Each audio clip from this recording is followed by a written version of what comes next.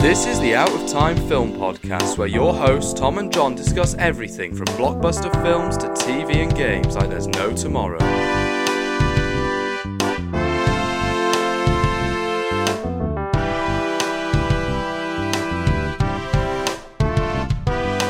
Hello and welcome to the Out of Time Film Podcast. My name is Tom, and as always, I'm joined with my co-host John. Hello, it's me. And this week we are talking about Killers of the Flower Moon. Oh, yes. I remember when the film got revealed and Scorsese was like, I'm working on a film, or shared details about it. And then a few months later after that, we got like a picture, like a tease. Oh, yes. Of what Killers of the Flower Moon looks like. And we had Lily Gladstone and Leonardo DiCaprio just sitting on this table.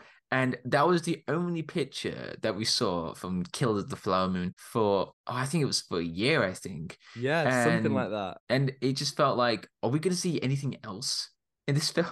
Like, are we going to see like a teaser, or are we going to see a trailer? No, we just had that image for months.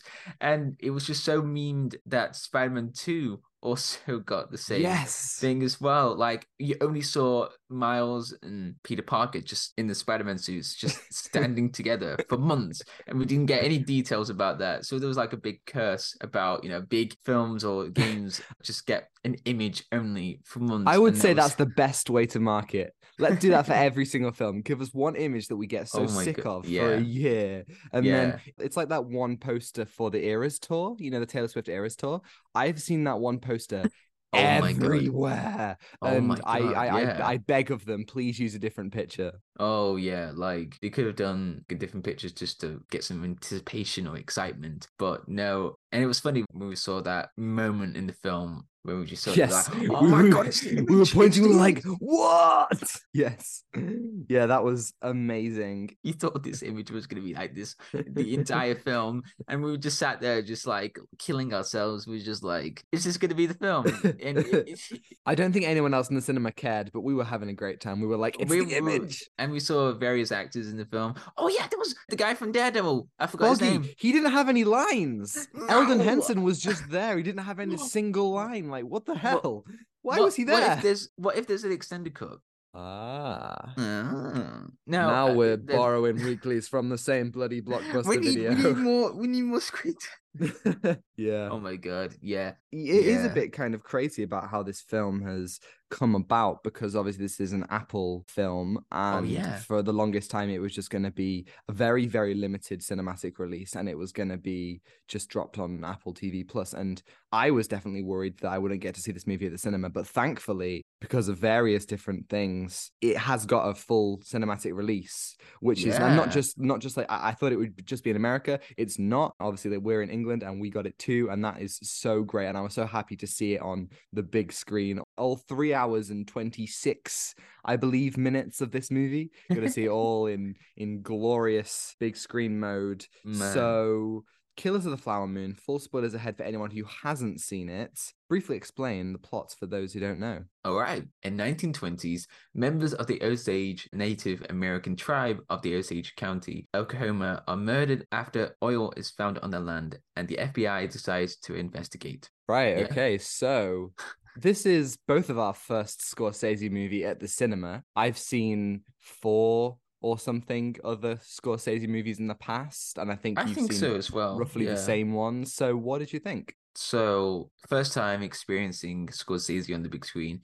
Yeah, I've seen Goodfellas, I've seen Shutter Island, I've seen Wolf of Wall Street, but this felt a really different experience, because when you watch something you haven't seen on the big screen like Scorsese, how does he deal with a different stylistic choice or different editing choice or different performance choice on the big screen? It is a completely different experience when you go to the cinema. Like this year, when me and Tom went to see Babylon, we were like completely mind blown, and we were just sat in the cinema for like 3 hours, and it was just completely mind blown. But when you watch a film on a smaller screen like a TV, you just got it on Blu-ray, but it's not that same experience. It's something unique about when you go to the cinema and you see that experience. That happened to me when I watched Scorsese on the big screen. There was just something that really got my attention all the way through. It was just really cool how it just kept you engaging all the way through, because this film is like 3 hours and 20 minutes. And it felt like there was not a single beat wasted. Like, you just felt so immersed into the story, and I just felt like you could really tell Scorsese's stylistic choices in this film, like in the performance as well, and the stylistic choices. You can see that at the end of the film as well, how Scorsese tries to tell the story as well. It's quite powerful. He tries to, show what really happened in this film and the book as well. The whole film was based on the book Killers of the Flower Moon, which also was looking at the first time when the FBI was founded and the Osage. Yeah, it all comes from J. Edgar Hoover files and these kind of real events. And I mean, there's a reason why Scorsese is Scorsese. There's a reason why everyone loves Marty, because he just makes films like no others. I just loved the way that in this movie he presents this community, this kind of small pockets in America, and very cleverly the ways that every time we see like a crowd, you can see the Osage population getting lesser and lesser and the white people dominating more and more. And this movie, it doesn't shy away from some of these horrific, like both visually, like it's a very gory movie at times, but also like just narratively, this is not what you make. Because I would argue, based on the trailers, this feels like this movie is going to be a white savior movie. And I don't think it is. I think that really this movie is super, super critical, as it should be, of white people. There's specific parts with Leonardo DiCaprio's character where you can kind of see he's trying to do the right thing. And at those parts, there might be like, okay, is this character going to be redeemed? But no, everything that he does to protect his family or anyone in the Osage community, all those things are actually done in service of himself. He's a very selfish character. There's a fantastic bit at the end where Molly, his wife, says to him, Ernest, she's like, what were you giving me when you were injecting me the whole time? Because she knows that he wasn't just giving her the insulin that he was supposed to be giving her for her diabetes, and that what caused her to be really sick. He takes a moment, and you can so tell that he knows that he's been caught out, but he still lies. He just still just says, oh, insulin. And she just gets up and leave.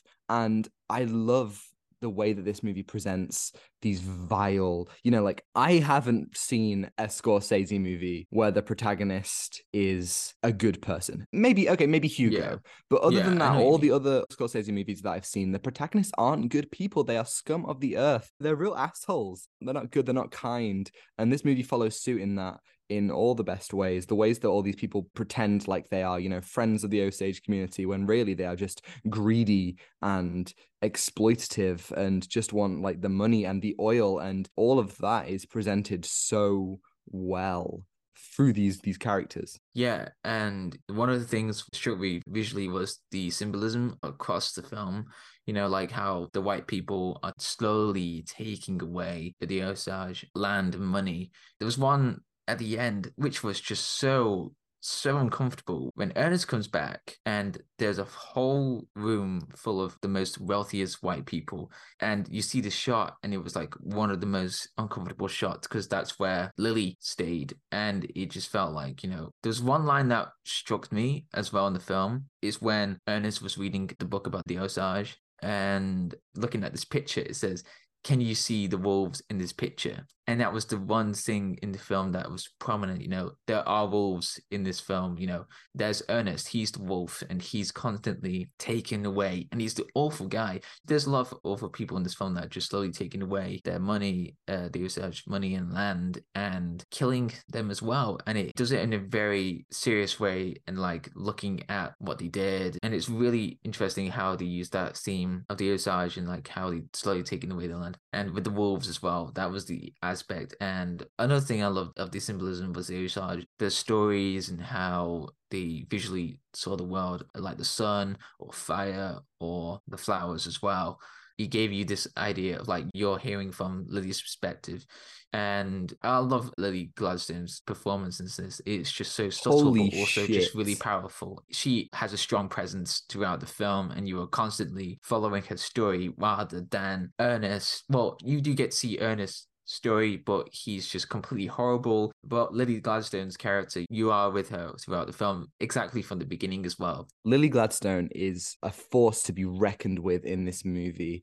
she is so impressive, and the way that she holds herself, the ways that her eyes work, just so much of the acting are just behind those eyes that know so much and have so many layers of emotion in them. She is warm and kind, but also she plays cold and sickly and grief-stricken at times. She's such a perfect emotional center for this movie. And that is my biggest frustration, is I wish that she was more of the emotional center. As good as this movie is, it does, I think, fall short in the emotions. And I think that's because it chooses to follow Ernest more prominently than Molly. And I think that so many of the big emotional moments where Molly's family die are hugely important to the plot and the entire narrative of all these different people in the Osage community being picked off one by one and used and exploited before they are murdered. Her grief is such a big point that needs to land. And not that it didn't land exactly, but I think that the film would have benefited from being more from her perspective, because there's so much to go into, to the point where we finished this film and we were going, even though it was 3 hours long, we were kind of like, yeah, that should have been longer. There's so much more to do in this movie, so much more to explore that I kind of wish they had of. I kind of wish it was 4 hours. Dare I say, maybe even 4.5 hours. I think that there's still a lot that should have been explored, particularly from Molly's perspective. Yeah, if they could have made it longer, I wish there was more emotional weight, because there was something that was trying to do throughout the film, which was trying to put emotional weight on Lily. You know, like, you want to have this emotional connection or this emotional journey with the character. And I wish the film, what you said, it could have been longer, which I agree, which, you know, you could have seen more of Lily and have a bit of like emotional connection with that. And yeah, we've seen a lot of Ernest and what he does, but I think the film was trying to look at the side of the book as well, like what Ernest has done. But with Lily, yeah, I wish there was more of a story with her, and that would have made the film a lot more emotional, what she's been through, how many family members she's lost. And it is quite sad what she's been through, but also quite powerful that she's a strong character throughout the film. And I think she's more like, she's tried to be this proactive character throughout the film. And Scorsese tries to do that so well with the narration, but also she tries to be a strong character as well, which she is a force to be reckoned with in that performance. But another thing as well was, there's a fact about Lily Gladstone, was that she was about to have like a completely different, well, she wanted to change her life. So she thought she would go to a university course, but Scorsese emailed her to audition or to look at her performance for this film. And it's crazy because she is amazing, Lily Gladstone, in this film. I really hope this kind of takes her career to new, exciting places. I know that there's already been conversation about her getting a lot of awards for this, and I think she absolutely deserves it. She is the highlight of the movie. Like, absolutely. And again, really should have been in the emotional center, because there's so many moving parts in this movie. Obviously, with a movie so long, you have a lot of chance to do so many different things. But in this film, they really, I think, just kind of lost me with how much is going on. There are too many white people and they all look the same. Oh, yeah. There's the amount of just like basic white men in this movie, you know, just kind of middle-aged, brown hair. Like, I just kind of lost track of who was who. And in a lot of ways, that is kind of the point. The idea that, you know, these white people are overrunning the community, and to the point where they're just kind of everywhere.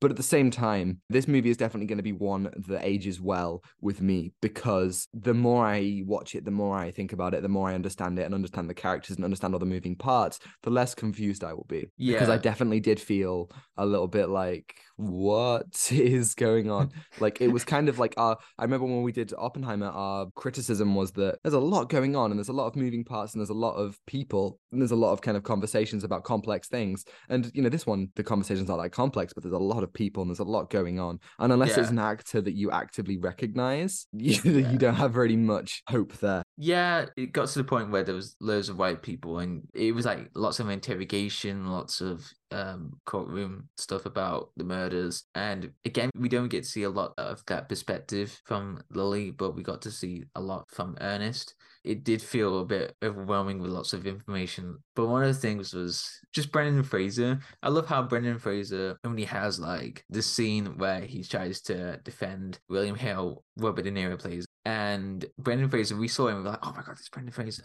And one of the funniest things is he just goes up standing and tries to defend William and also Ernest as well, like trying to be this really loud guy in the moment. And that actually reflects all the way throughout the film. You know, William Hale tries to take control a lot of the things in his life and just controls his nephew, Ernest. And he has this massive sense of control all around the film, and it's quite scary how he does it. And he speaks Osage language.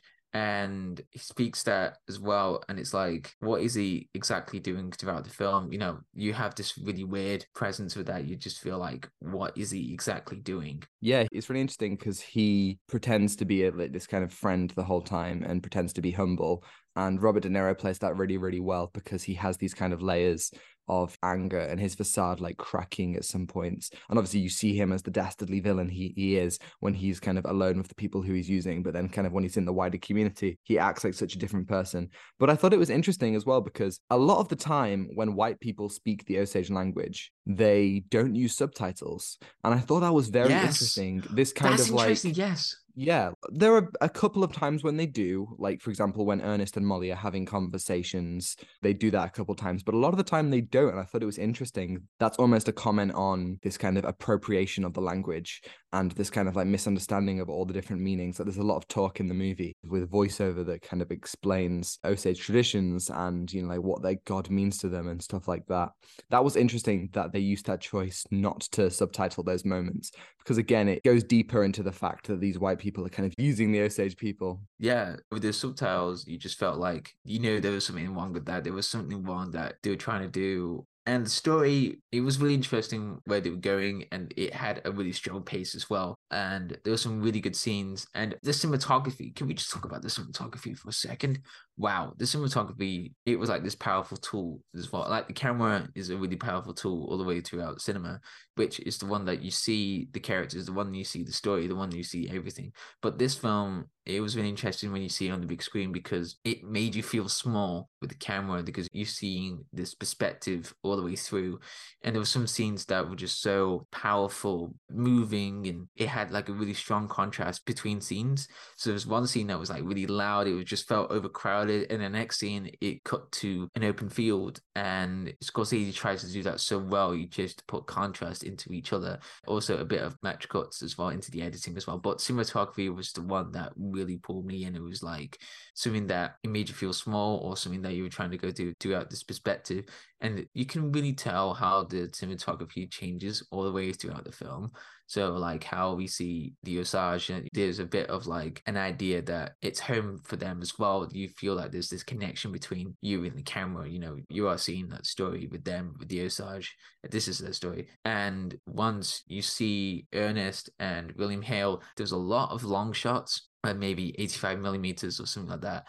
Seeing William Hale or Ernest or something like that, you see them far away, and that really interests me because it tries to show you this connection between Ernest and, you know, all the other white people as well that are trying to take their land and money as well. And it was like really interesting how it changes all the way throughout the film as well. And maybe the camera pulls in with the characters, but mostly we are closely connected to Lily Gladstone. That is the closest that we ever got to a character, and I think that is the only thing that we get to see close to the camera with Lily Gladstone and the other Osage members. And it tries to get this, again, close connection, and the film just made you realize what is wrong with the white people and who is killing the Osage. So yeah, that was the one thing that really was interesting, and the powerful shots as well. There was one where Robert De Niro's character, it was like burning down the farm outside Lily Gladstone's house.